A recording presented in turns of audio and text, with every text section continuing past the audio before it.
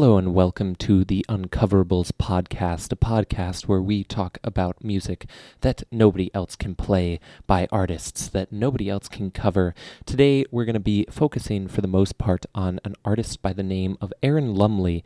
He's a Montreal-based bassist and he just released a great solo project on Small Scale Music, local record label.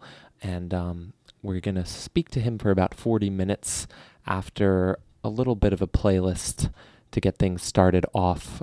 I'm going to be showcasing an album off of the Intact record label, which was released in May. A great album called Miller's Tale, featuring the likes of Evan Parker, Aiku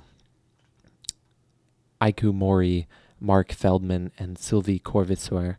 And Intact Records is a great label out of Zurich, Switzerland, that I pay attention to quite a bit.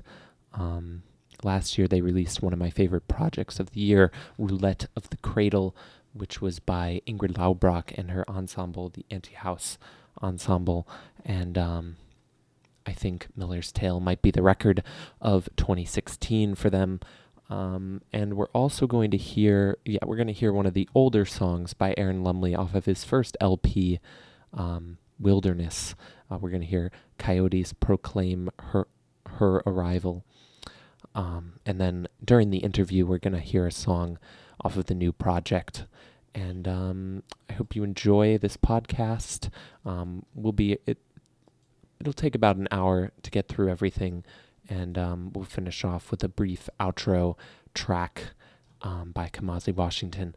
But let's get into the music now. So we're first going to hear the tune Death of a Salesman, the first tune off of the album Miller's Tale. And then we're going to hear, as I just mentioned, Coyotes Proclaim Her Arrival, a solo bass track by Aaron Lumley. So that's it. Again, my name is Donovan. I'm your host here. Every week we play something on iTunes for 1 hour, and I hope you all subscribe. So that's it. We're going to hear Death of a Salesman now, which actually is featured in my intro music, which I hope you enjoyed. So here we go.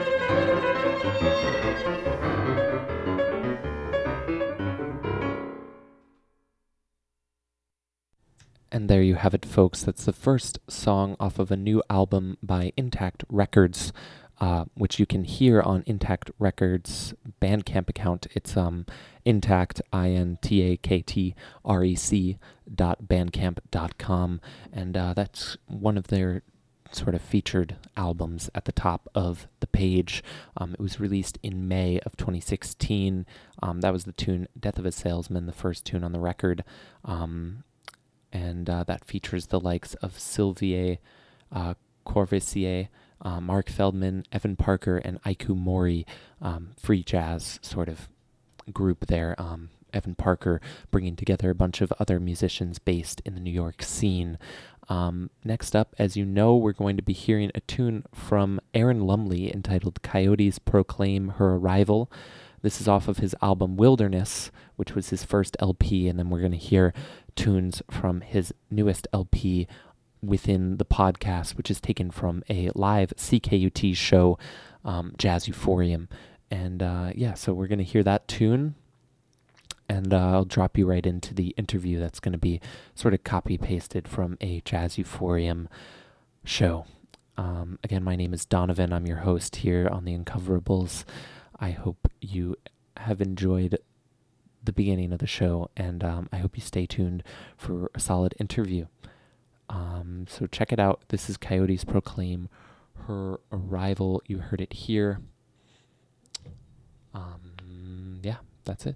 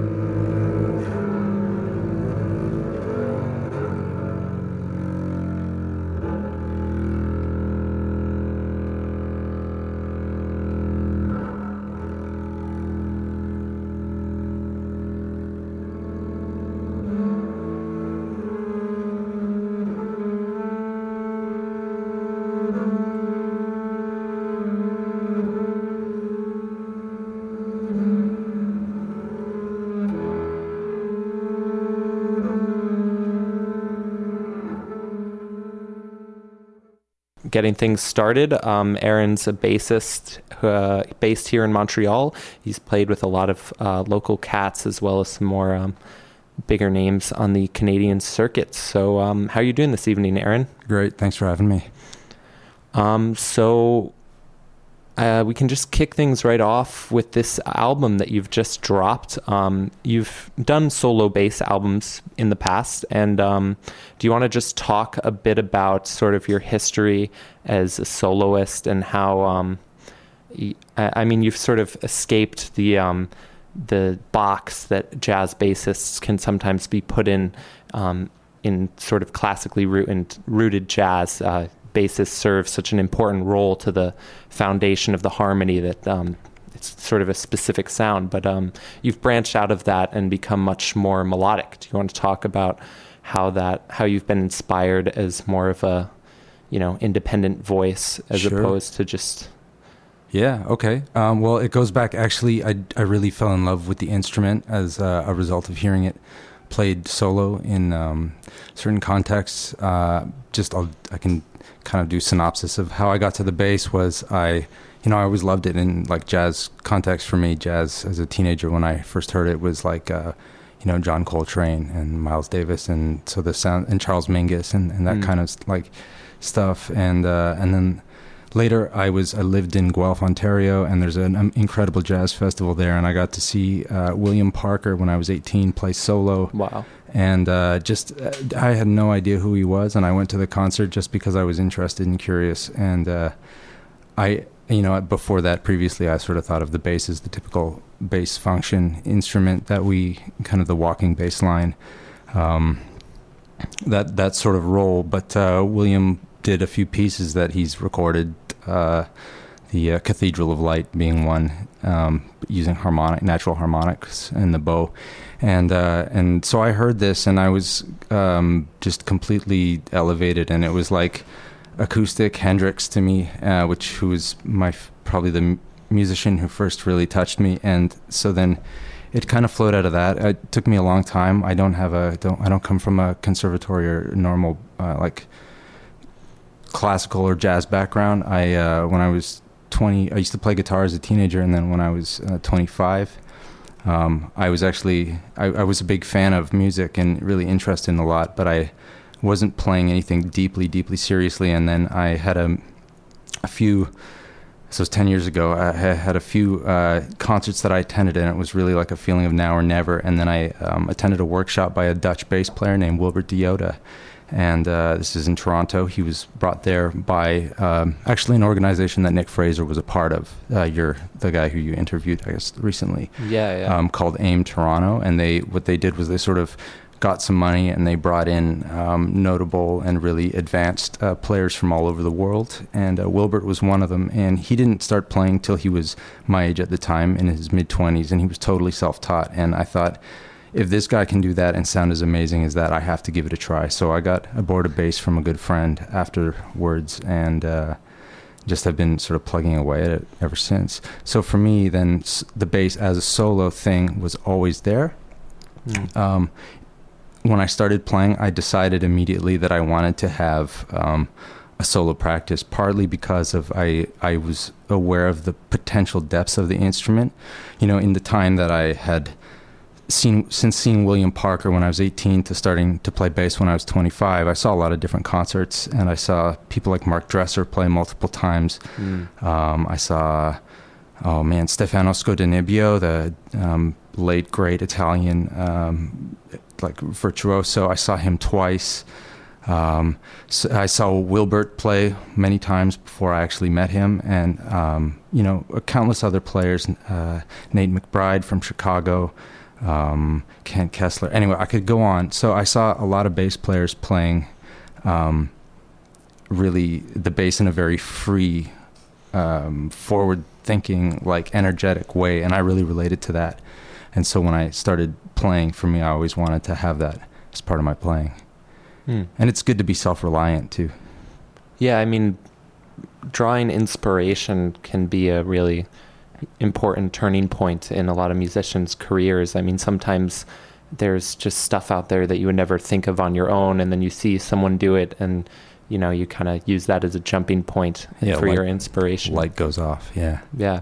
And although bass can be kind of put in a sort of typical context, there's a lot of versatility on the instrument. I mean, totally. It's you've got a huge body. I mean, even from like tapping on the instrument itself, and to all the harmonics you can explore with the strings. And I think you definitely emphasize that a bit on your newest project. Do you want to talk about how that has sort of accelerated your playing beyond just what is traditionally done with the instrument? Okay. Well, I kind of, my study of the instrument has been sort of mostly self-guided, but I've been lucky enough to, at various specific short periods, work with two bass players, Wilbert Deoda and also this guy John Eckerd in Hamburg.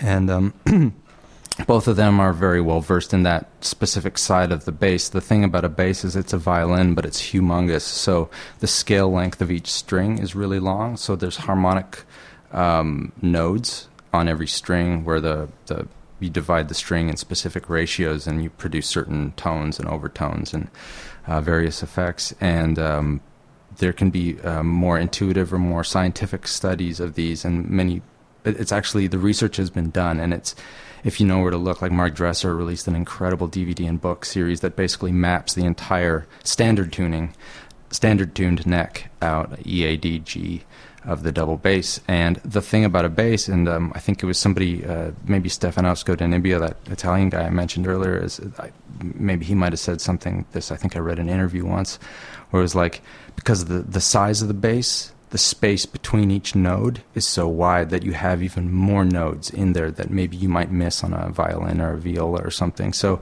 for me, it's a really kind of a natural part of the sound of the instrument. It was part of it from when I was first, like William Parker, what he did was activating the bass through this mode. In a way, I would say what I do, I don't think I'm so original. I see it as more of a part of maybe a school of players who have been coming along, like Bar Phillips, who cut, I think, the first solo free improvised music record as a double bass player. He's like 80-something now and still sounds amazing and still exploring. And it's, so I guess for me, like this sort of extending upon a language, it was weird because I didn't really learn. I'm not really a jazz player and I'm not a classical player. I do this, what you hear.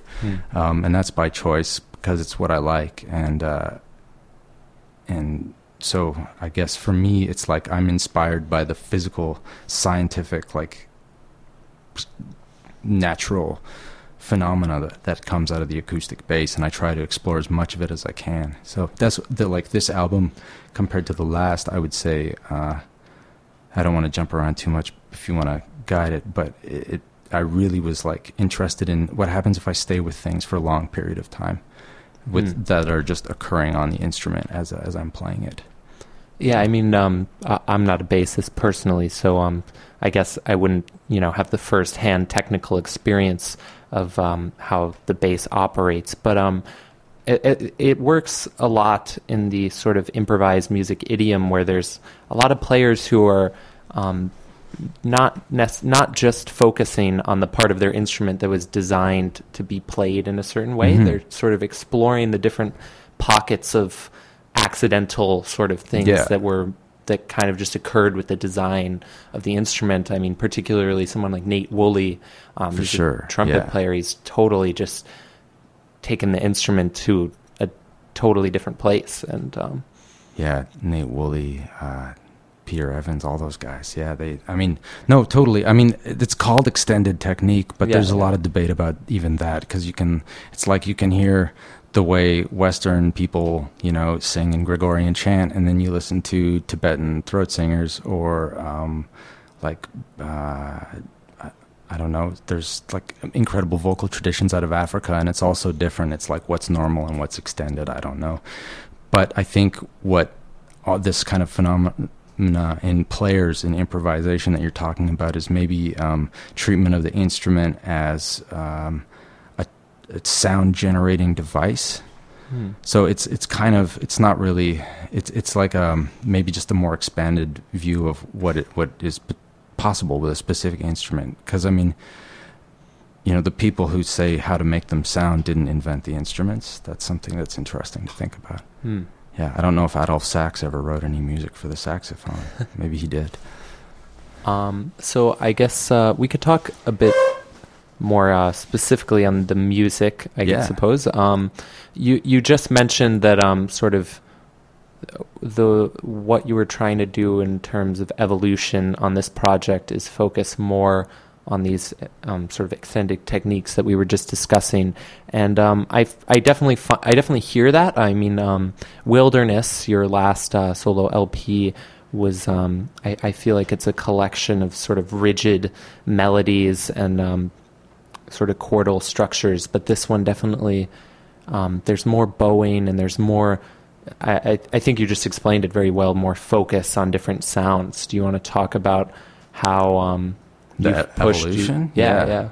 Well, it's, I guess I recorded Wilderness in 2011 when I was living in Toronto, just before I moved to Montreal, and it came out when I just moved here, or just shortly after. And so for me, that was like a big deal to record something, because I hadn't been playing the bass for that long, and I wanted to make one really like listenable album that I liked. But I wanted, my approach is basically, you know, I have no pre-plan when I start, and I certainly have a palette of sound and tone and ideas and an aesthetic, so that always influences everything, but it's really open, and that's influenced really by Wilbert Deota, the guy from Holland who inspired me to start playing the bass, and I really like that for the fact that it kind of puts me on edge, and it forces me to be really honest, and I can't fake very much when I don't know what the next step is, so I really have to work within the moment. And so the first album that I did was that over the course of a day, doing a piece from scratch, and then kind of taking a little bit of time listening to it, and then thinking about the next piece as a response. So I kind of worked through chronologically, and it's more or less what we did in a day. There were a few alternate takes, and we did it on tape, which meant we couldn't have a lot of material to choose from because tape is expensive. Anyway, I did a lot of things for that one that I changed. So this time I recorded this started in late 2015 and finished it in early 2016 in February, the recording part of it. But it's really been in the works for a lot longer, and basically in between, I moved here and I started playing with a lot of players here, so that obviously, moving from Toronto to Montreal, I got exposed to a different group of musicians, and so that heavily influenced me, I would say, just from getting out and playing, and you learn, and I'm learning all the time. So for me, it's just been like more feedback and more input. And then I was very lucky, and I got a Canada Council grant in late 2014 to go to Europe to study with Wilbert Deota again. And then the plan was to go to England to study with John Edwards. That unfortunately didn't work out. But I was also going to Germany to study with this guy, John Eckert. And John Eckert is a classically trained double bass player. He's a master. He released an incredible bass quartet album where he overdubbed himself and kind of improvised and composed in a kind of fluid practice these incredible pieces. It's called Forests. Anyway, he's been a big friend and a good friend, big hero to me, and so I got my ass kicked by him and by Wilbert Deota and some really excellent players, Jasper Stadhouders, John Dijkman, Onno Hovert, these guys from Amsterdam who they're in a band called Cactus Truck. They all I learned a lot from them and many other people, so I had this amazing trip. And then I came back here and started, and playing with people back here, and but trying to keep those connections alive. So I'm working on that. But that as a bass player completely forced me to get some things rolling and develop some things, and made me think about outside influences beyond improvised music or beyond my instrument. Really, what does that mean to me? So I think this album, I let a lot more of that through. I'm a lot more capable with the instrument, and still, it's an evolving process. And I think when I recorded it, too, we spent a lot more time getting a specific sound, and I took myself and Raphael, and especially Mathieu Bélanger, the recordist, is really like probably 5 or 6 hours of mic placement just with a single stereo mic to find the right place where we thought it sounded like enough air and color so you were getting all the sides of the instrument, but trying to do it in a simple way. So we had almost no mixing to do afterwards. It was mastering only. So then what I did was I recorded a lot because I wasn't happy with most of it. There's like 5 hours plus a live show, I think, something like that, and then whittled it down. And then I sort of had initially the idea to do a long set, because when I play live, I do like a 45 minutes straight or half an hour. Well, anywhere from 20 to 45, depending on the requirements of the night. But I like to do this sort of immersive thing. And so I wanted to do a tape like that where it was two sides that were both really kind of intense. And then maybe you don't listen, you turn it off and you take some time and then you come back to it. But all the material kind of, there's overlap in relationships, certain kinds of techniques that I just felt like could use some more exploration, or I have to sort of force myself to be creative if I use the same thing twice. So, yeah, I mean, you kind of mentioned it, length with just the artistic limitation on Wilderness of having to use expensive tape. And vinyl too. Vinyl is only so good, especially with bass frequencies up. Like I think I kept it's 36 minutes or 35 minutes just to preserve the quality of the recording. Yeah, so I think, I mean, you're pondering ideas more now, and or letting them breathe too. Yeah, and yeah. And I mean, I guess that sort of applies to your recording process, but it also I think it's also influenced the music itself. I mean, I guess this is sort of what you're saying, but like you're spending a lot of time thinking about technique and then thinking about how you can make that technique different. And then when it comes to recording a song where you spend a lot of time sort of on a certain technique, you're figuring out how to extend those phrases and make 4 or 5 minute songs rather than like 3.5 minute songs. And yeah, I mean, in a way, I don't really think about the technique. The technique is kind of absorbed into the idea of a color and palette. I would say for myself, like I've got all these, I've sort of limited myself. There's some incredible bass players like Barry Guy, or Clayton Thomas, Australian bass player. They do preparation. There's many others I'm not naming, and they really focus on like different objects in the strings. And so the bass is kind of, it's a percussion tool. It can be melodic. It can be a drone instrument. The wood itself has resonant properties. So there's a lot of things in there. And if you get into like miking and pickups, and it's something I'm just really starting to like get curious about too. I mean, there are other precedents with other instruments where you can actually like further extend the range through equalization and over amplification of certain things. So, but for me, that's like the nuts and bolts, and not really. I'm interested in like more of an emotional kind of music, I guess. And for me, there's just there's a physical, energetic thing that happens when I'm playing, and when I'm pushing myself to play. So if this in a way means going longer on one thing, to really listen to it, to hear what it's saying to me, and to try to like sculpt it and work with it, or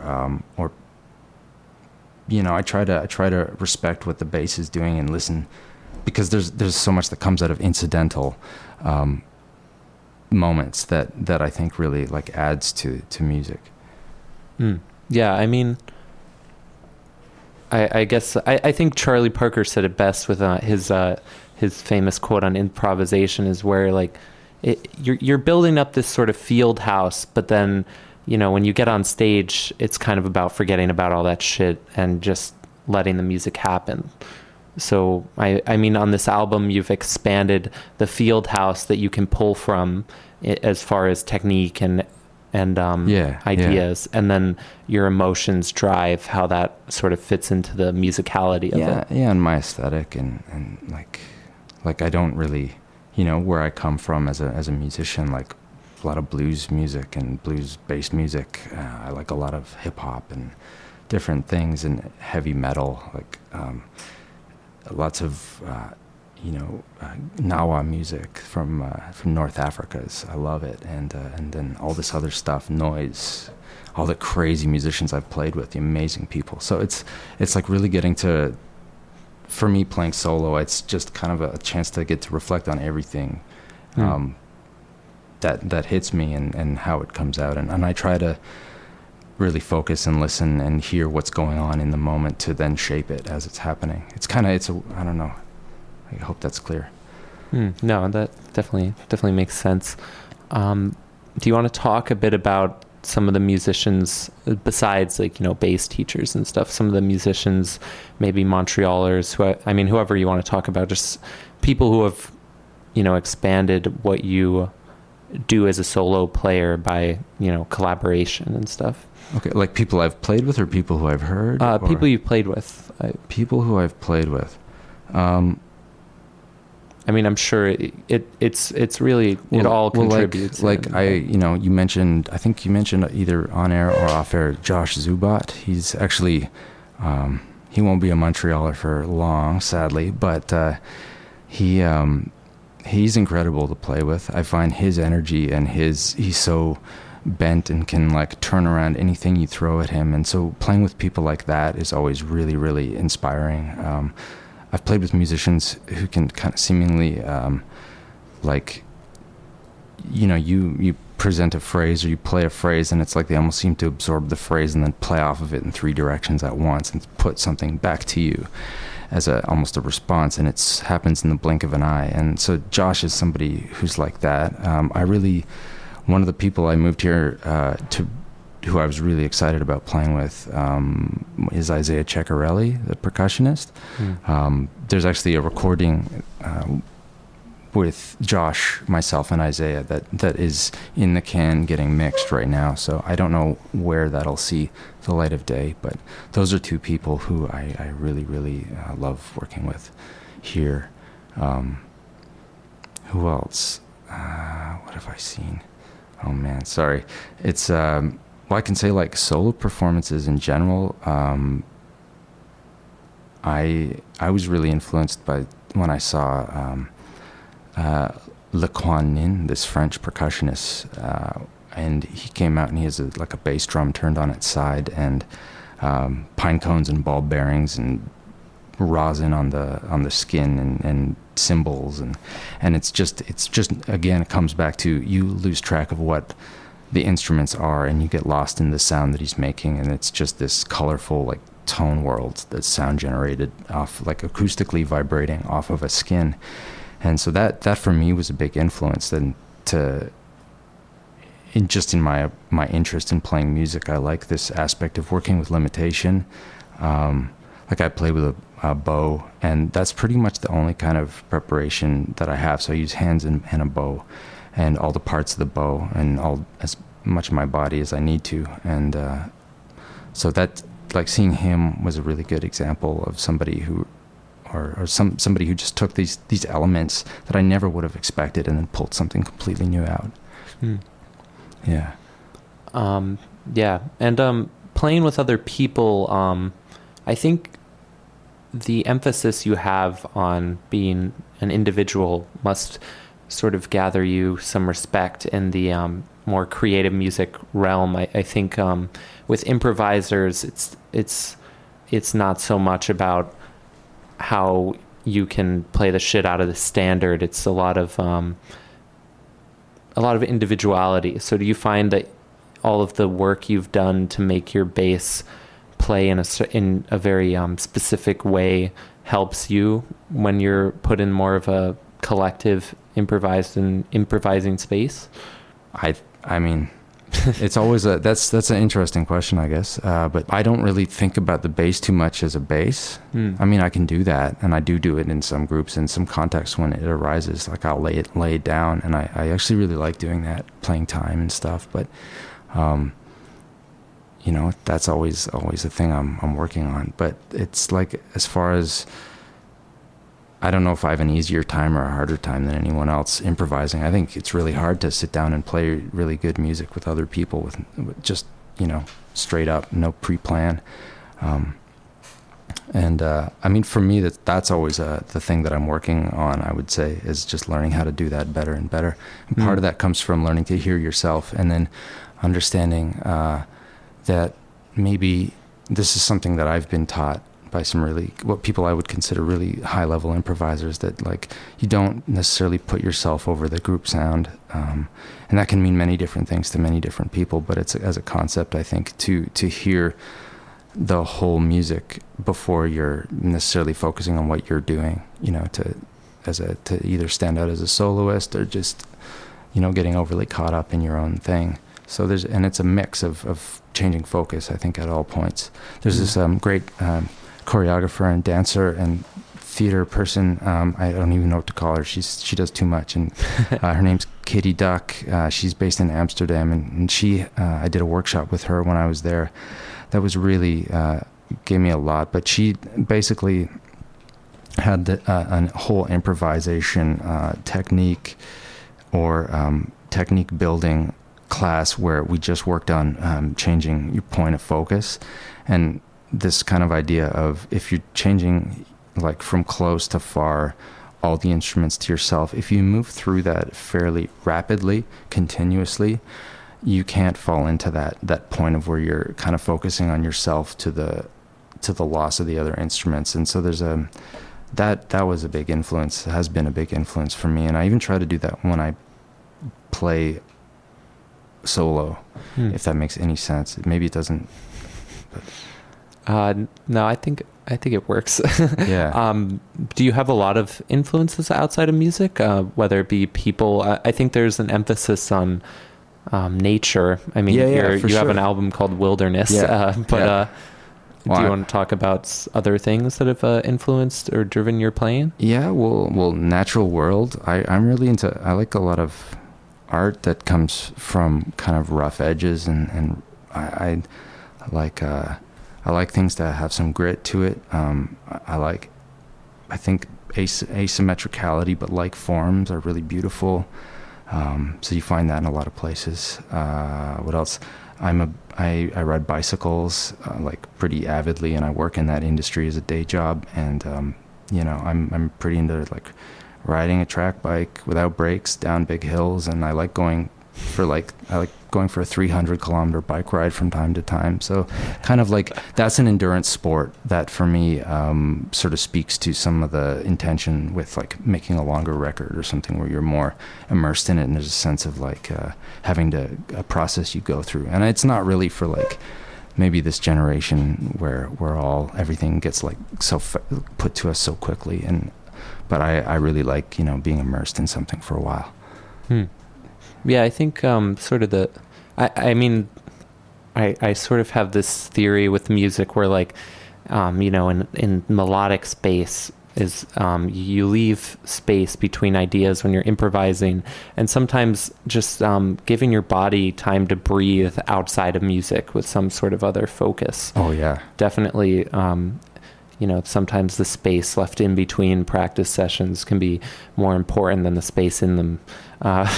Or equally important. It's kind of like, some of those Dutch players I mentioned, I have a special sensation with them. Those guys, like, they like kind of live like their music a little bit. And there's just this always turned on, always into what's going on, the music. And, you know, if you're not playing, you're out dancing, or it's really good.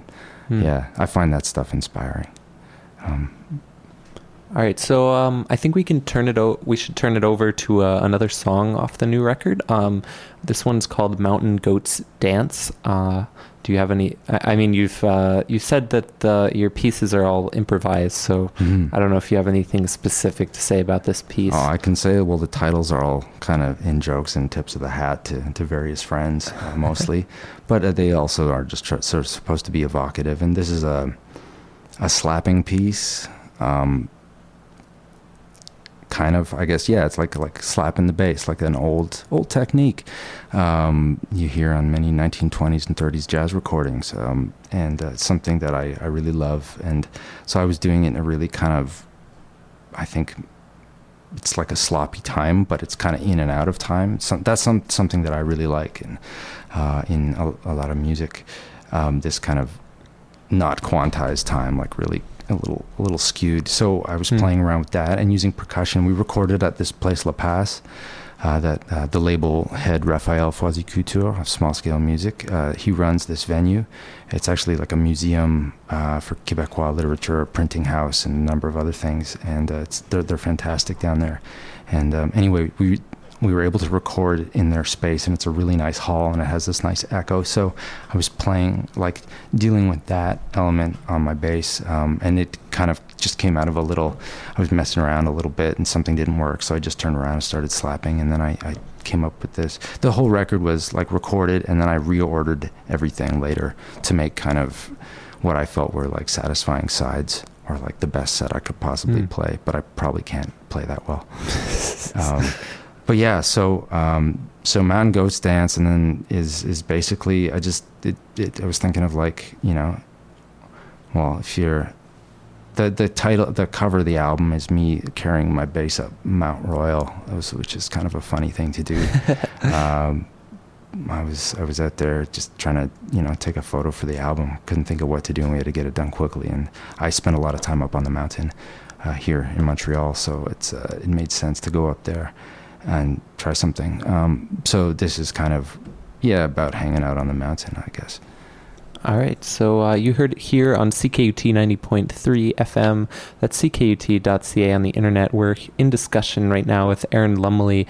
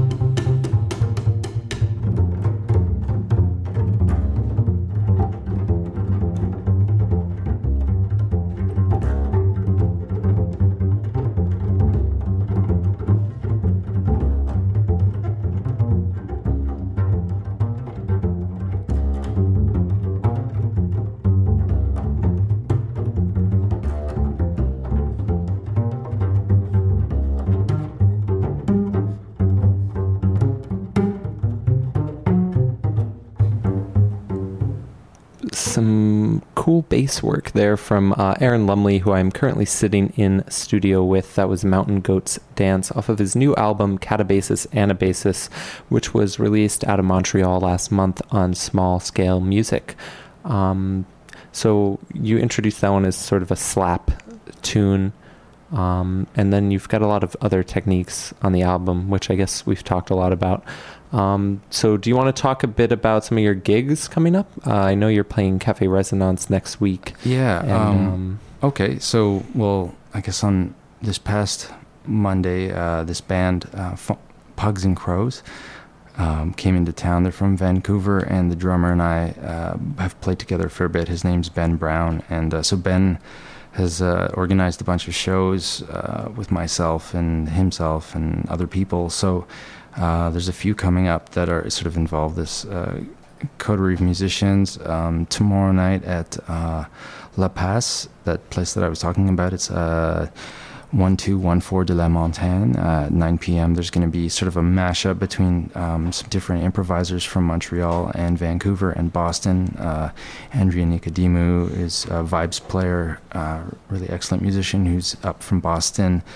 There is Cole Schmidt, Russell Schulberg, Ben Brown, the percussionist I talked about, and Meredith Bates from this band Pugs and Crows, who are going to be improvising with Andrea, and then I'll be playing Nigel Taylor, the trumpet player, Marielle Groven, composer, piano player, Raphael Foisy-Couture, Vicky Metler, all from Montreal. So the idea is to just kind of introduce some players, and I've made some groups that I haven't announced that will play, and it's hopefully mostly people who haven't played much together. So just to try to like throw them into the mix and see what happens. And then the night after, again, similar organization. It's at a place in Hochelaga called La Flèche Rouge at 3235 on Rue Ontario Est, and it's going to be Raphael, who runs Small Scale Music, Raphael Foisy-Couture, with Andrea Nicodemu and Ben Brown in trio, and then I'm playing duo with Marielle Groven, and then there's somebody else, and that's a TBA, so I'm not sure about that yet. That's an earlier show, it's 6 to 9, early evening, so you can get the rest of your Friday night on afterwards, go to some clubs or something. And then there's on Monday night at Resonance, it's Ben and Andrea's last night, I think, in the city, and we're playing with a great sax player who originally hails from Vancouver. His named Ted Crosby. So I'm really looking forward to all of those. So yeah, a lot of great faces here in Montreal with the improvised music scene, and I like that aspect of it. It's even more of a universal language than certain other types of music, where you can put yourself in a space with someone you've really never played with before and sort of just feel them out and see where it goes. Yeah, sometimes something really incredible happens. And I've been lucky, and I got to go to other parts of the world and do that, and it's like I have friends, in other parts of the world, because I play this weird-ass music where you can just get up and kind of, we jokingly call it the 45-minute handshake. You play a set with somebody for the first time, and if it goes well, you're great friends for most of the time. So I mean, a lot of the focus of my interview series has been improvising musicians, and it's a great community, and we're excited to have a tape from you here at CKUT.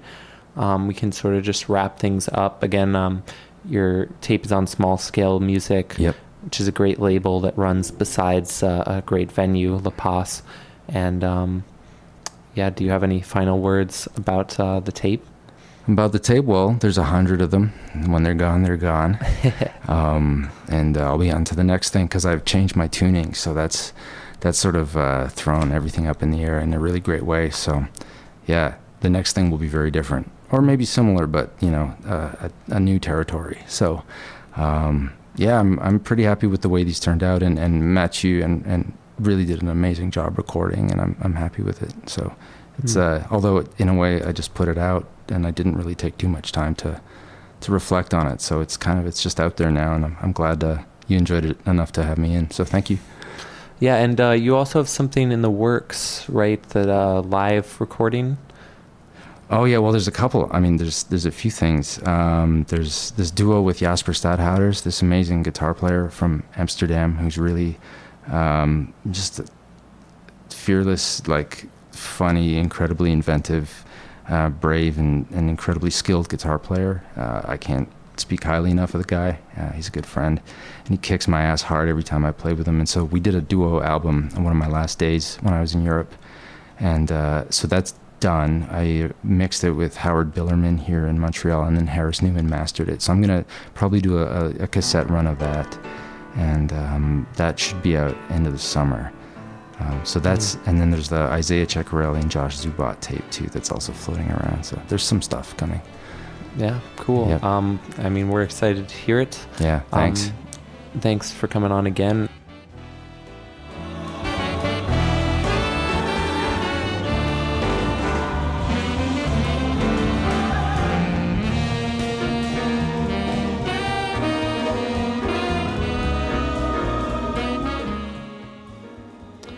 So that's just about going to wrap things up for us here on the Uncoverables. I'm being accompanied by none other than Kamasi Washington, who's going to finish us off with a couple minutes of his tune, Change of the Guard, the first song on his album, The Epic, a 3-hour epic album that came out in 2015, turning the heads of a lot of jazz fans and non-jazz fans. So, yeah, we're going to just kind of zone out on that. I've been your host, Donovan. I hope you enjoyed the interview, and I hope you are inspired to go out and check out Aaron Lumley if you live in Montreal, and if you don't, I hope you check out his Bandcamp. You can find that smallscalemusicbandcamp.com, I believe. So check it out. That's me, Donovan Bertan, signing off. Have a good day.